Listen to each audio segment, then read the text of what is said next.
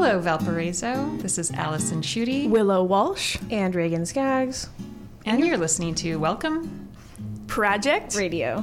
The Welcome Project collects first-person stories and pairs them with facilitated conversation to help participants forge stronger ties within and across communities. We vision a world in which people are curious about and actively seek to engage with those who are different from themselves. We are proudly underwritten by Asana Yoga Center and Roots Market Cafe, two great ways to feel good this season. They're located online at asanacenter.com and rootsmarketcafe.com. And thanks to Kelly and Michael Maracna, who believe in supporting diversity, learning, and growth. Theme music is provided by WVLP's very own Paul Schreiner. Thanks, Paul. So today we bring you two stories from the Welcome Project's archive titled Residential Segregation and Racial Inequality and Black Mecca. So, okay, Allison, you chose these stories. Do you want to talk about why you decided to bring these ones into conversation? Yeah, so we're wrapping up Black History Month, and I thought it would be a good time for us to bring our attention to Black history in the region. We have on this show talked about residential segregation before, that particular story by historian Heath Carter. But I think it's really important to remind ourselves of the ways in which Gary, and Gary as an example of other American cities, has segregation built into it, so that when we're thinking about history and the lives of African Americans within American history, we get that larger context. At the same time, I feel like I worry about always having Black History Month be looking at the trauma that Black Americans have endured.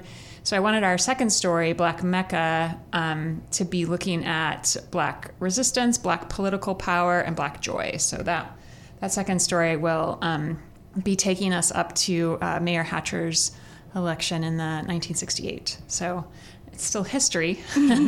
More every day, it gets to be more and more history, I suppose. For my students, like, that's ancient history now. For me, it's like my parents' history, so it's interesting. But yeah. All right, so this first story, it's historian Heath Carter discussing how post-war policies and practices, including the GI Bill, redlining, and restrictive covenants, created a northern Jim Crow. This is titled Residential Segregation and Racial Inequality.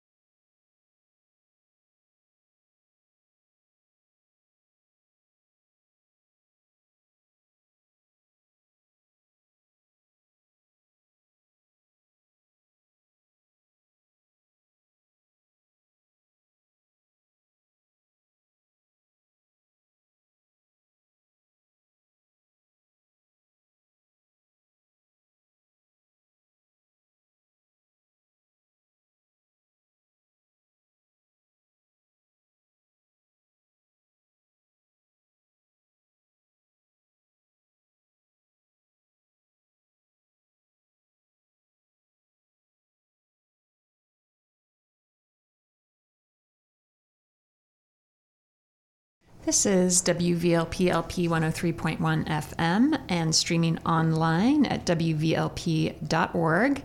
You are here with Listen Up, Welcome Project Radio. I'm Allison Schutte, here with Reagan Skaggs and Willa Walsh. And today we have pulled some stories from our Welcome Project archive, specifically in the Flight Paths Initiative, to take a look at Black history in the region in honor of Black History Month. So we have heard this story before. We've talked about it a little bit before. I'm curious what jumps out at you first today. Yeah, it's so hard to hear these stories, I think, more than once, too, because it's just sort of being faced with the injustice of it. But I think I'll admit, I've been talking about redlining for a while, and I feel like every time we talk about it, I learn a little bit more about it. And I feel like from this story, I understand it even more.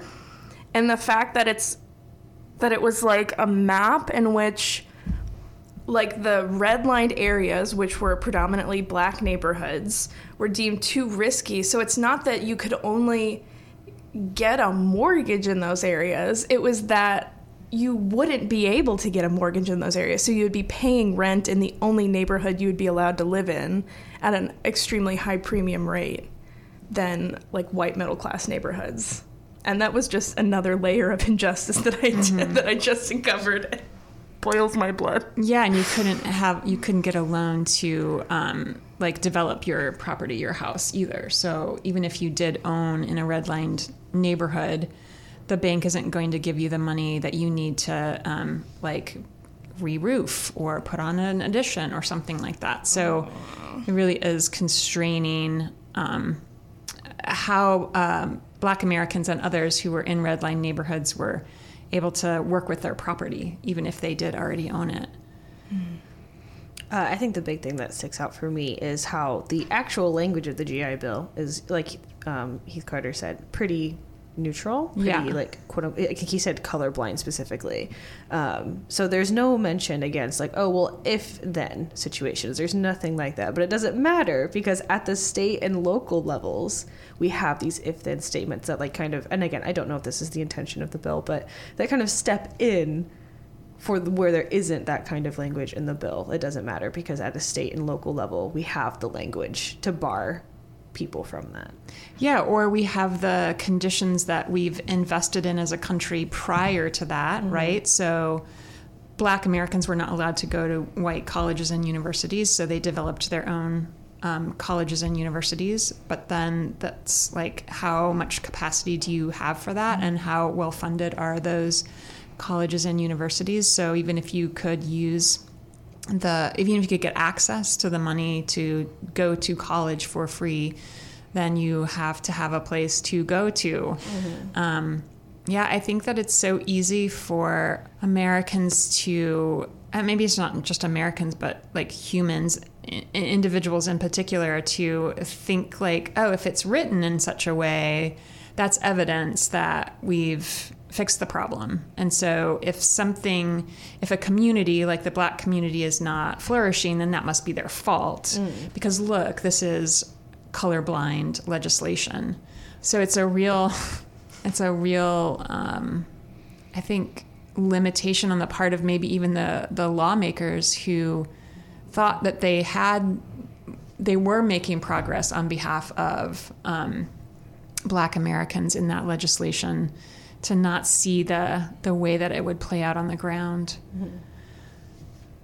Do you all mind if we go back to the beginning and just noting how segregation is different than in the South? I feel like that's something that I've heard before, so it's not new to me, and yet I'm always surprised when some students in my classes feel like the Jim Crow stuff, that all happened in the South. And they don't actually know the story of Northern segregation, or that MLK, when he came to Chicago, was sort of horrified by how much more violent it was for him to be protesting than it had been even in the South. And that's not saying nothing because of what they were encountering by way of violence in the South. So how did you hear Heath talking about the differences in the way that segregation worked in the North? Between him and just like other like reading, like going to school, all the other good stuff, it seems like it seems like this. I don't know for sure, but it seems like Southern segregation was a lot more complete. Like you were not only like you might interact with people that are black or people that are white, but it's going to be in very specific ways. So like Southern black people, they can maybe be your maid, or they can maybe provide like a service, but they're always kind of, it's like living in a very separate like space. They have like almost a lot of the times like a separate general store, like a whole separate sphere a lot of the time, except for when they interact in a very controlled way.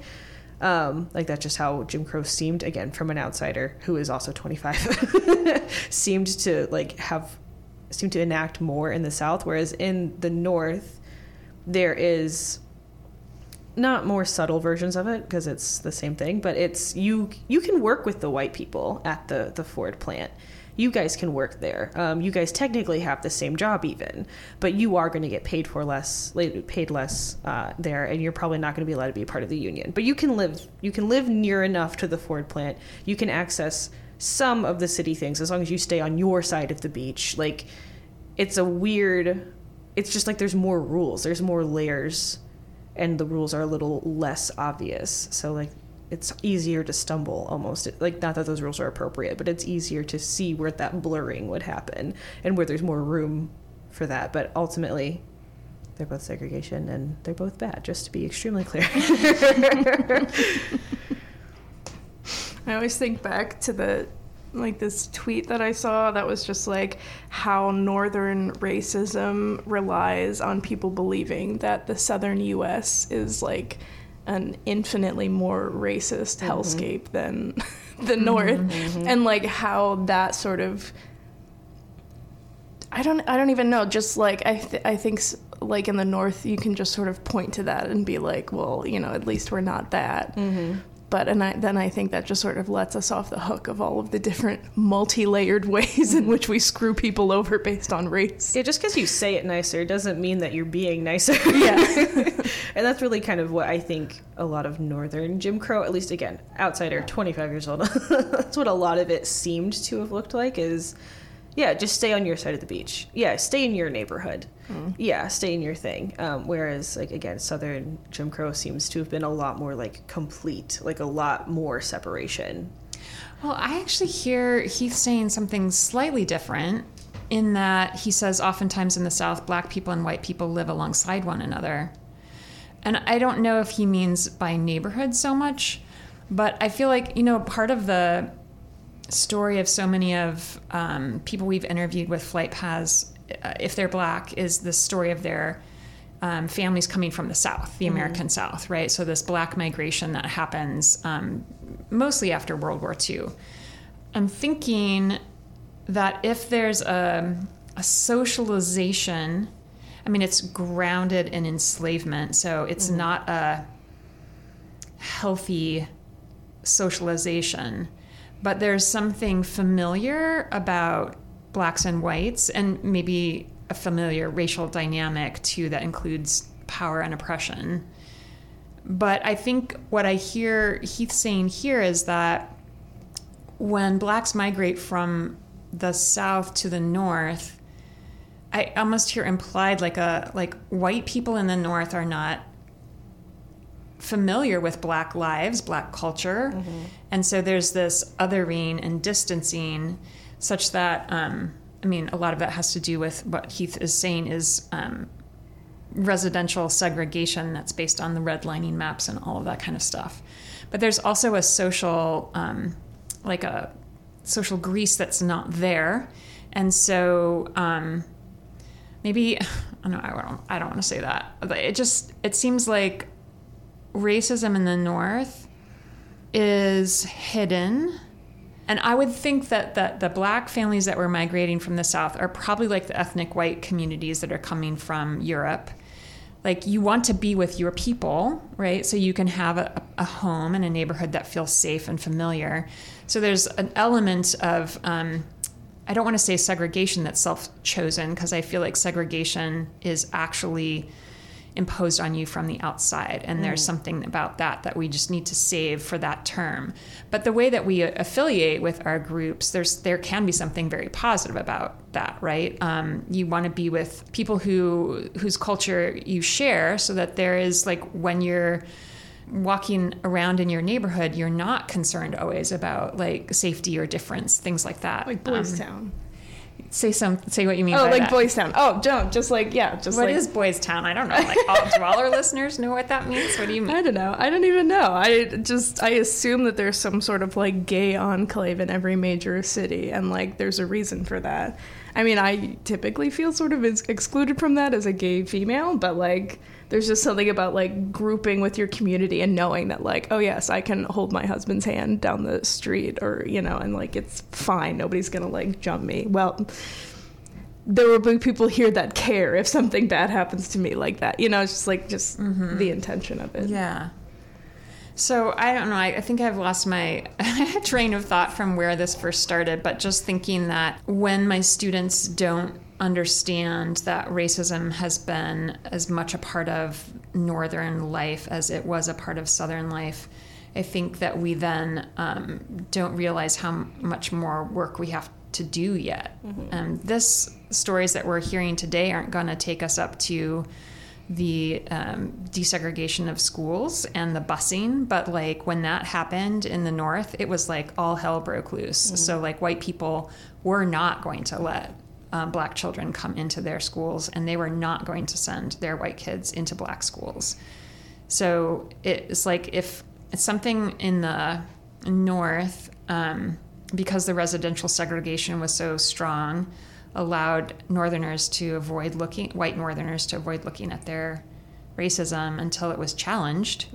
And then it was obvious and apparent in ways that seem very similar to the South. And that's still going on today. And our schools are now as segregated, if not more segregated, than they were during the Civil Rights era. So the attempt to integrate schools and have equitable resources for all schools and all kids is just an ongoing fight that I think is rooted in this history. Yeah. I do think that's also a large, I don't know, I don't want to say it's a disservice, but I don't have a lot of words, like appropriate words right now, I feel. But the more subtle nature, if we can agree to call it that, or the less explicit nature, I guess, of Jim Crow segregation, or at least awareness of it, I think is also kind of a major disservice, just because it makes it harder to fight against something that is not as well advertised. It's difficult. It's not, but it can be difficult on a structural level for person A to point, or group A to point to group B and be like, hey, this is a historical problem. And then we can do things like point to the GI Bill, for example, and be like, well, this has no language in it specifically saying that people of color, specifically black people, are not permitted to take part in these services. So you are the problem. Right. This is your fault. And I feel like that is where a lot more of our racism is now, both like on the like legislative, like systemic level, and on like interpersonal levels. It's like, okay, well, but this doesn't explicitly say that you aren't allowed to do this, or that you have to do this. So therefore, this is your problem. And I think we're kind of continually stuck. Like, I feel like we went more towards, as a nation, not everywhere, obviously, but I feel like as a nation, we are just continuing the Northern model of racism and Jim Crow. This is WVLP 103.1 FM and streaming live online at WVLP.org. You're with us at Listen Up, Welcome Project Radio. I'm Allison Schutte, here with co-hosts Willow Walsh and Reagan Skaggs. And today is our day of looking into the Flight Paths Initiative archives in order to pull out some elements of Black history in the region for Black History Month.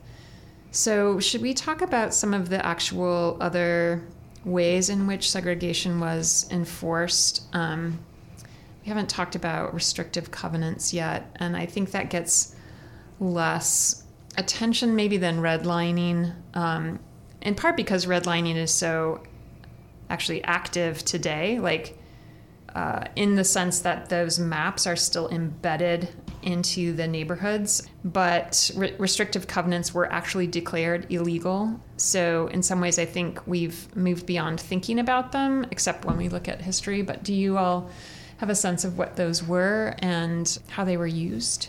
Weren't they essentially, it could be individual homeowners or a group of homeowners?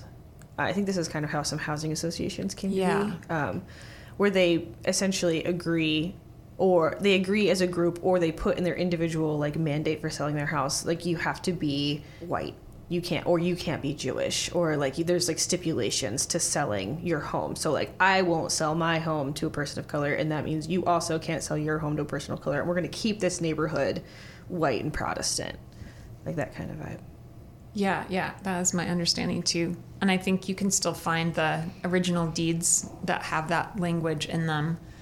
It would be, I don't know like how and when a deed might have taken that language out, or if you just look back far enough on the title of the home that you own, like would it still potentially be there today? Because people don't bother to strike that from the record. Do you think there's maybe less attention on that kind of thing because there is more of an individual like onus? Like these people are still alive, like it'd be a lot of them anyway, it'd be very easy to point at people who have done this. Does that, like, no, I'm serious, like do you think maybe that's part of why there's less I don't think I understand what you mean yet. Like somebody could get sued, you mean, for having it in their title or in their... Not even that, I don't know, I guess this is partially coming from you were just talking about like desegregation of schools, and there's a lot of like, I grew up with this in my podunk small town history lessons. There's a lot of pictures of white people in particular protesting the desegregation of schools and other things. And recently on social media, I've been seeing people going like, these people are still alive, like, and finding them. Yeah, like whose grandma is this? Like, and they have found some of these people. And I'm not saying that's appropriate or inappropriate. I don't have enough knowledge to make a statement on that. But I do wonder if like maybe why it's easier to focus on systemic things. And we also should focus, in my opinion, more on systemic things, just because like we got to take those things down. But I do think that there's a lot of shying away from like holding people responsible? Holding individuals or looking at where that came from on an individual level. I think that, I don't know, maybe this is prominent other places, but I feel like a lot of Americans don't tend to be comfortable doing that. And again, I don't have enough knowledge to know whether that's a good thing or a bad thing, but do you think that might be part of it? I have no idea. I mean, like it's a compelling thesis to think about. I also just feel like these kinds of documents are such a, like when you are not actively using them, in this case to sell a house, they're like in a drawer somewhere, you know, or at a county house in like a filing cabinet that's like... But you can get them. Like my mom has a historical home that she loves very much and she's obsessed with, which she should be. She bought a house. It was impressive. Congrats, my mom. Hey, congrats, my mom, like 10 years ago. Yeah. Excellent job, mother. But she... it's a beautiful house. She loves her house, and she like, it's not hard. Like you go to the courthouse and you're like, hey, this is my house and I want to see all the past like owners, and like they gave her like this whole little document, and like it's not that crazy, I guess is what I'm saying. No, it's certainly not crazy or hard, but I'm thinking like of myself as a lazy person, like whose attentions are elsewhere. Oh yeah.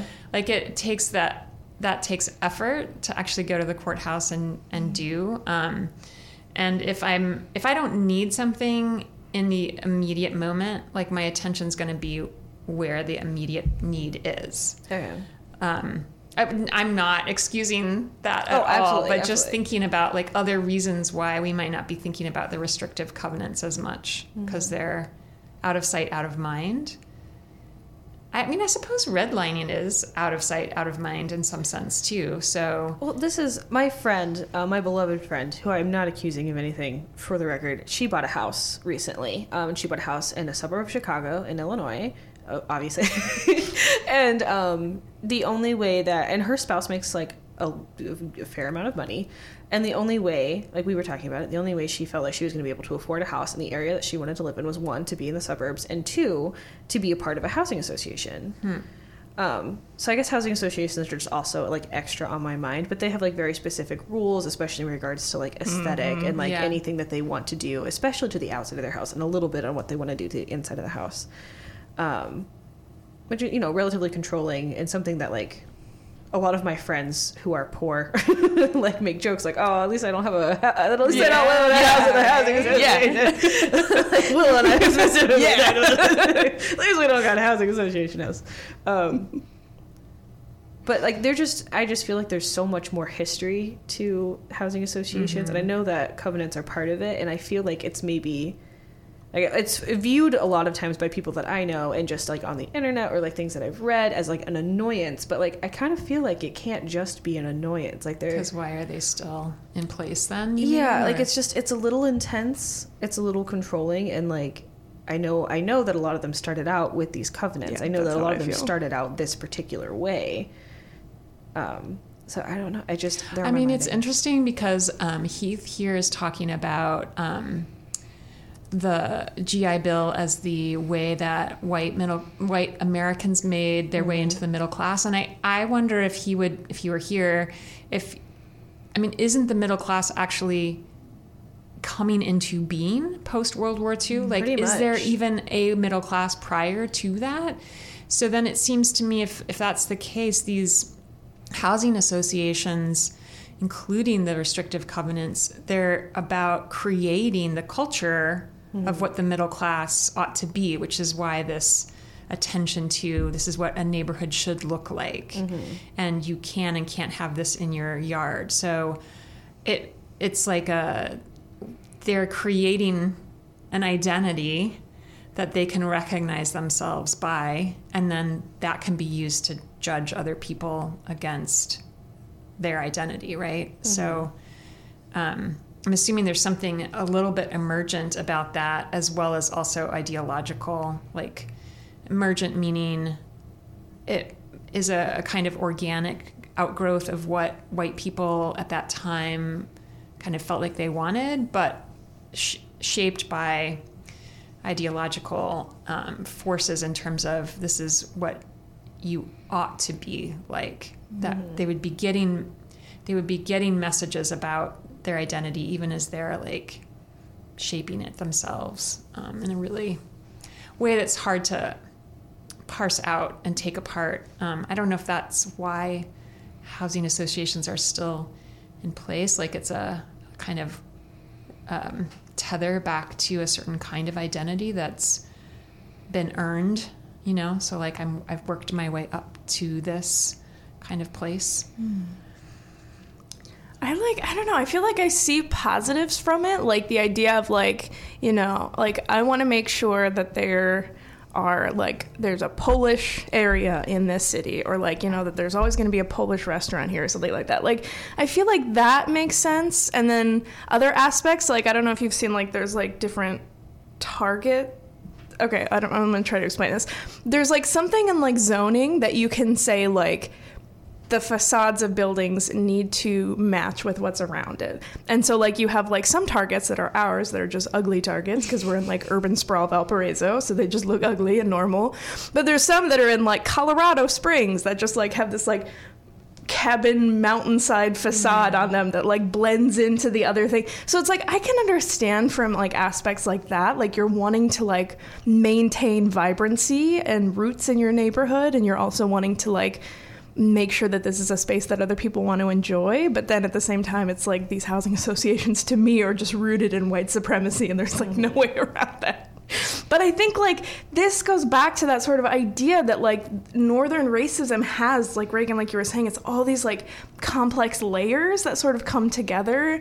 And like, so it's all of these individual housing deeds that potentially excluded people of color from coming in there. And it's like, so there's one aspect of it, but it's just like, it's so hard to sort of wrap your mind around it. I don't know, because it's like, if I were to take this to a conservative family member, and I'm envisioning them, and I were to say, like, okay, this is why reparations need to happen in this aspect, because Black veterans who returned from the war were not able to take advantage of the GI Bill. And he would probably say, like, no, everybody was promised this. It's not my fault that Black people, you know, he would probably say, like, didn't create enough colleges or didn't work hard enough to be in the houses that they wanted.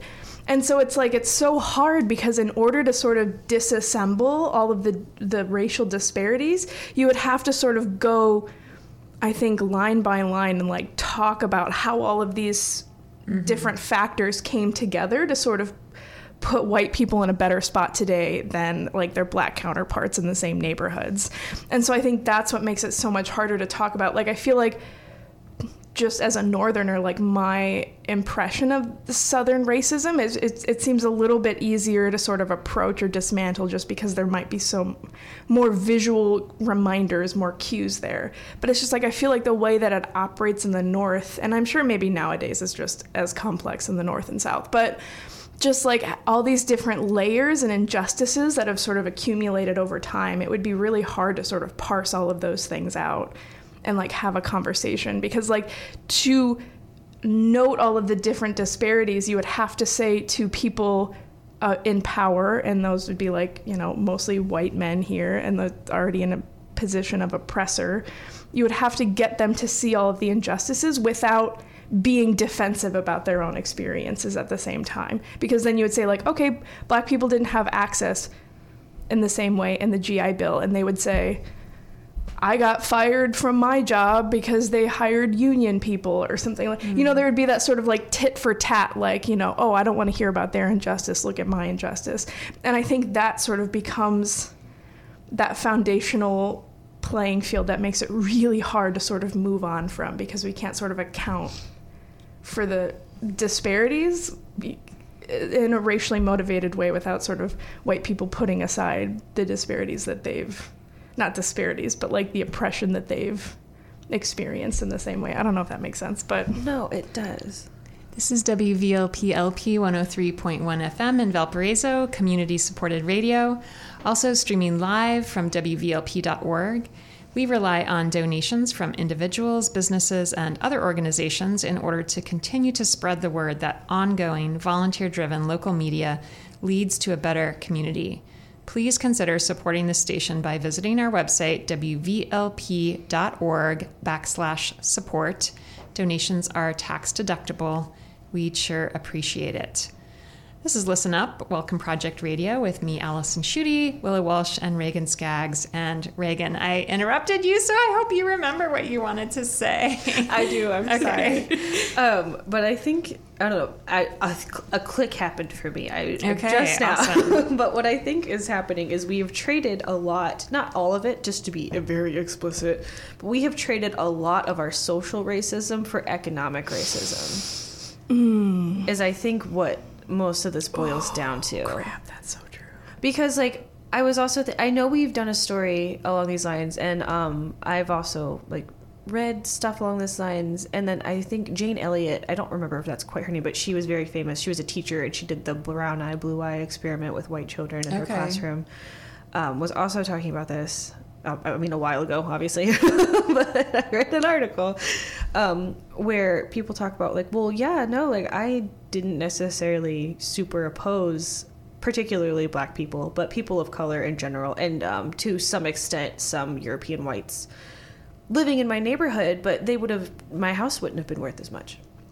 I wouldn't have been able to sell my house and reliably buy another house off of the money if I had allowed a Black person or a different whatever minority in my community. I wouldn't have been able to do it. And I think that that's like a lot of big motivation for people who are like just like passively white supremacist people, like, you know, as many of us are, was just like, well, the bottom line is this. Yeah, so what's so interesting, though, is this is the history that created that stereotype, that my property value goes down if a black family moves into my neighborhood.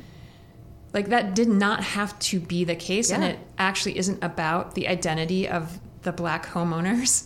It's actually about the choice that white people made to devalue their homes and sell it for less under the pressure of fear that they won't be able to sell if they don't sell now and sell below asking value. So, I mean, maybe that's what you're saying, but like, yeah, like how, I think this is what you were saying too, Willow. Like, it's really hard to get people to see that the ideas they have in their heads are not real, they're constructed, and that actually is due to policies like redlining and then blockbusting, which I don't think that Heath mentioned in this particular story, but blockbusting would have been when agents like that wanted to make money, white agents who wanted to make money off of real estate would go and try to, sometimes they would even pay a black mom with their kids to walk through the neighborhood, and then the white realtors would canvass the neighborhood saying, did you see who's like moving into the neighborhood? And so they would stir up that fear in order to initiate the white flight, which then ends up in devaluing property, which then somehow gets associated with the character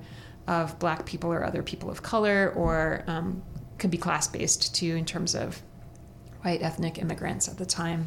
But it's both, right? Because like there's assumptions. Like, they used the social power of racism to encourage more economic racism. Yeah. You know, like... Yeah. But, and now, I thought that's what you were saying too, right? Like, now in 1980 or 2000 or 2020, white people still have this concept of who owns a home is how that property value is established. And that's... I mean, if you just stop to think about it for a while, that's really crazy. Like that the property value is in the owners as opposed to in the building itself. Or the piece of land that it's on. Or the land that it's on, right? Did you see the TikTok where the black husband and wife, they had their male white colleague come in and like do the homeowner like walk through when they were selling their house, and it was valued like over $100,000 more because the white colleague was in there like posing as the homeowner. I'm gonna throw it. So it was like a real. It was real. They were trying to sell their house. It got like. It was like they were like on the suburb of a city or something, and it was way under market when they came in as the, you know, like the black owners, and they were like, "Hey, colleague, white guy, will you come in and be here for the housing negotiation?" And the white colleague came in, and it was the housing inspector came in. I don't know. There's too many details there for me, but like something about like how the white colleague came in, and then the house was valued $100,000 more than when the black owners were negotiating for themselves, or So 2023, there you have it, folks. Shall we play our second story for the day? Let's play Black Mecca. 1967 is when Mayor Hatcher won, and I was at Bailey then. That was an exciting time for me because on the weekends we would go out and go door to door. There was a guy named Lou Drinkard. And Lou took the young people and he would take us in his car over to Operation Push in Chicago, and he would take us going door to door for Mayor Hatcher. But I was very excited about my dad, and my mom worked very hard, especially my dad worked really hard in the campaign. And that night was one that I'll never forget when he did win. And I remember my mom and I were at home trying to listen to the radio. My dad was down there, and he came and got us, and 21st and Broadway was closed off completely, and people were just there, just excited and happy. But I do remember on that bus that next morning, everybody was excited. Even the people whose parents probably weren't for the mayor, at this point, everybody was for Mayor Hatcher, okay? And we were all excited, and especially to being bused to Glen Park and Bailey School, because there was tension. I think our energy, our positive and excited energy, was making them uncomfortable, and I don't think they were. And they showed on their face that they weren't happy about it. You know, a lot of people talk a lot about Mayor Hatcher winning for mayor, and of course that was spectacular, and he was the first elected of a major city. But before him was Mayor Katz, who was Jewish, and they were equally, people in this community were equally not happy about there being a Jewish mayor. So there was a time, just a feeling going on during that time, in 66, 67, before the mayor, when he won in 67, but that whole time frame right there was not, it was just a time of transition, but not everybody was happy about the transition. That period of time, growing up in Gary, Indiana, I would not want to be anywhere else in the world. Because as a result of him becoming the mayor, it became like literally the Black Mecca for this country. And everybody wanted to come to Gary, no matter who they were, if they were an entertainer of some sort, if they were involved in politics, you name it, they came. And so I was able to, be up and close with these people. I don't think I would have that opportunity anywhere else. This is WVLP 103.1 FM and streaming online at WVLP.org. You're with us at Listen Up, Welcome Project Radio. I'm Allison Schutte, here with Willa Walsh and Reagan Skaggs. And we are talking in the second half of the show about the story Black Mecca from our Flight Paths initiative. And this is one Gary resident recounting her experience. I guess we don't exactly know how old she was at the time, if she's like at the end of middle school. I'm assuming if she's going to Glen Park or Bailey, she's probably not in high school yet when this is happening. So recounting what it felt like to have Mayor Hatcher, who was the first black mayor of a city that size, alongside of, now I've forgotten the name of there was a black mayor in Cincinnati or Cleveland, Ohio at the same time. So they actually have a little spat, I guess. Now, it can't just be one, but it's great that there were two at the same time. So anyway, so recounting the experience of Mayor Hatcher's election and the enthusiasm that brought to her and her community.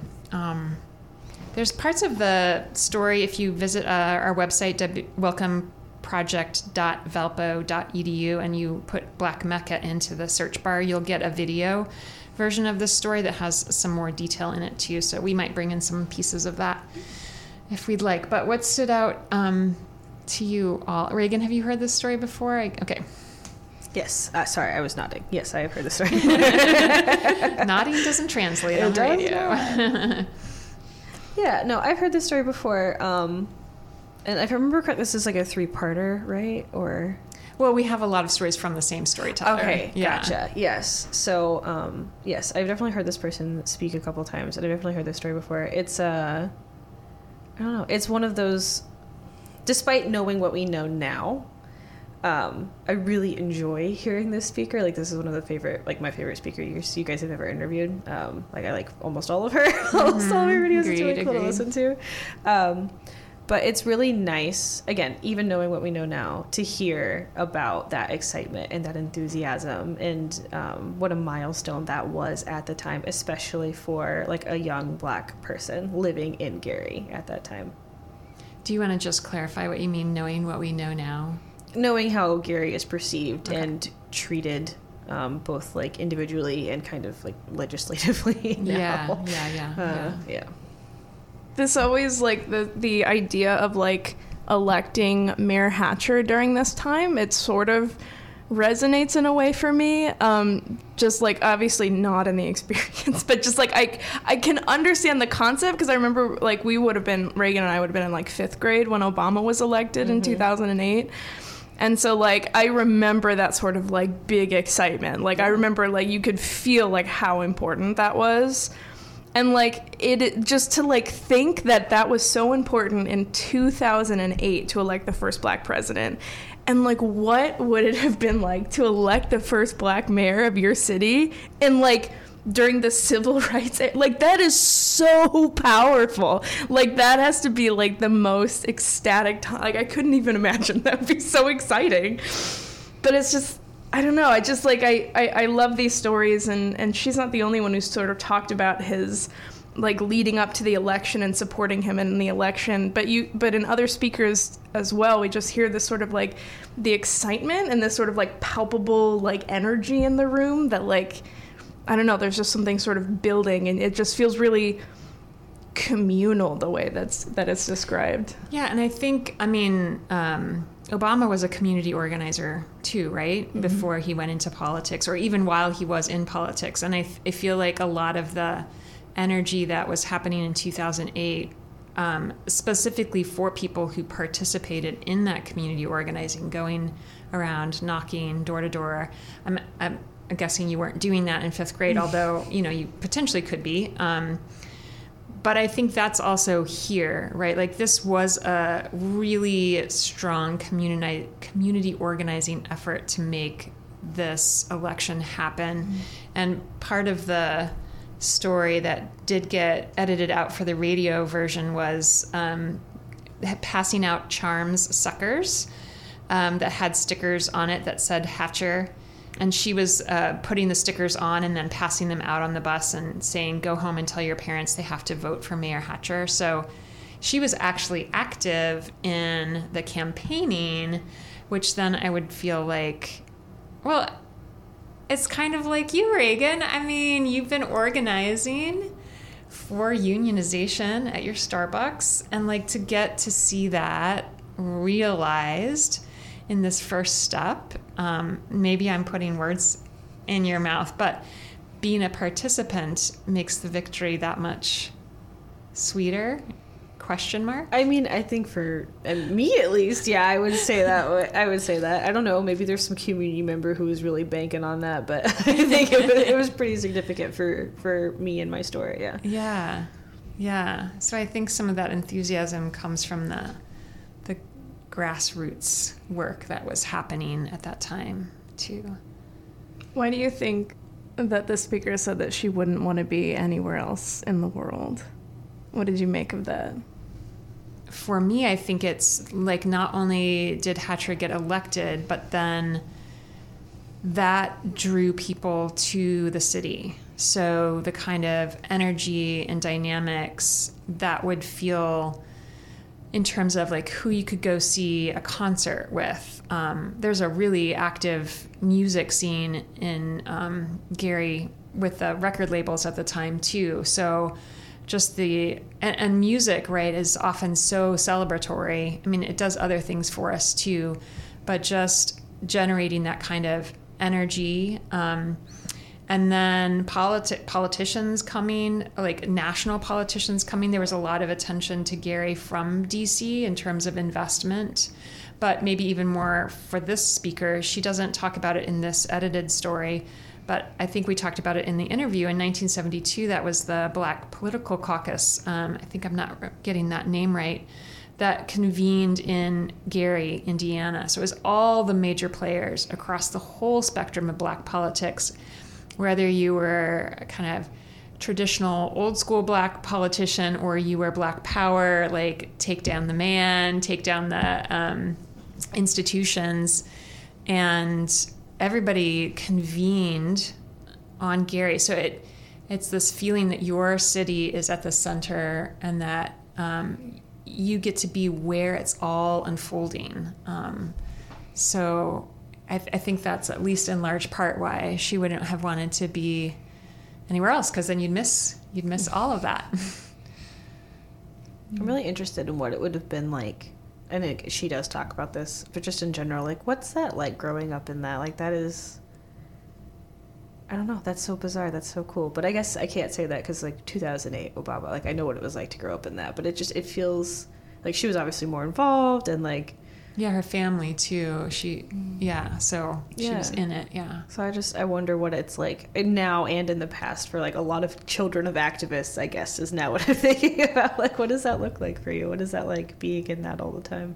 Yeah, and don't we often think about activists and children of activists? It's always the struggle part that's front and center, and this is the reveling and the building and the getting to try out what you've envisioned. And there's a lot of motivation that comes with that. I think that it's possible that we could experience that in smaller communities. Like I think about the Valparaiso University in 2008 when President Heckler had the diversity summit on campus, and that initiated this whole swell of faculty and staff and student engagement. We had a lot of different committees operating at the time, and there was a sense that we were in it together, and we were going to try to kind of see our way forward to the vision we had of the university as a place that wasn't just more diverse, but was also more inclusive. So I remember those times feeling very heady in a kind of way. I don't know how, and I don't necessarily want to go too far forward in the story of Gary, because I do feel like we need to recognize and name and own the victories and not move too quickly to the next set of struggles. But at Valparaiso University, there was that kind of cycle. Backlash gets introduced, and people are getting sort of exhausted by the extra work they're doing, and things can shift emotionally or energetically pretty quickly. I don't know if Gary really had that same experience of did activists feel like the overwhelm or the exhaustion, or if it was just the forces that were arraigned at that point in America's history, in terms of the national government change when Nixon was in office. And there's a lot of backlash that could not be, it was hard to ride out in a certain way, but. Anyway, everybody should celebrate things when good things happen. That is the lesson. That is what I'm hearing from Allison, is we need to take time to celebrate and to note our notable things. And to be able to bring them forward, too, is this storyteller is still active in the region, it's not as if when conditions change and backlash kind of reasserts itself in the moment as what's on the crest, that the work stops and the joy and community ends. It just takes on a different tenor. No, I think it's lovely. I think, again, we all know, but at the same time, I do, and I've said this before, I do feel like sometimes it takes a couple of failures and a couple of losses to build up to one big win. And I think me and a lot of other people, I know the people in this room, we're hoping for another big win for Gary. We're rooting for Gary. They deserve one.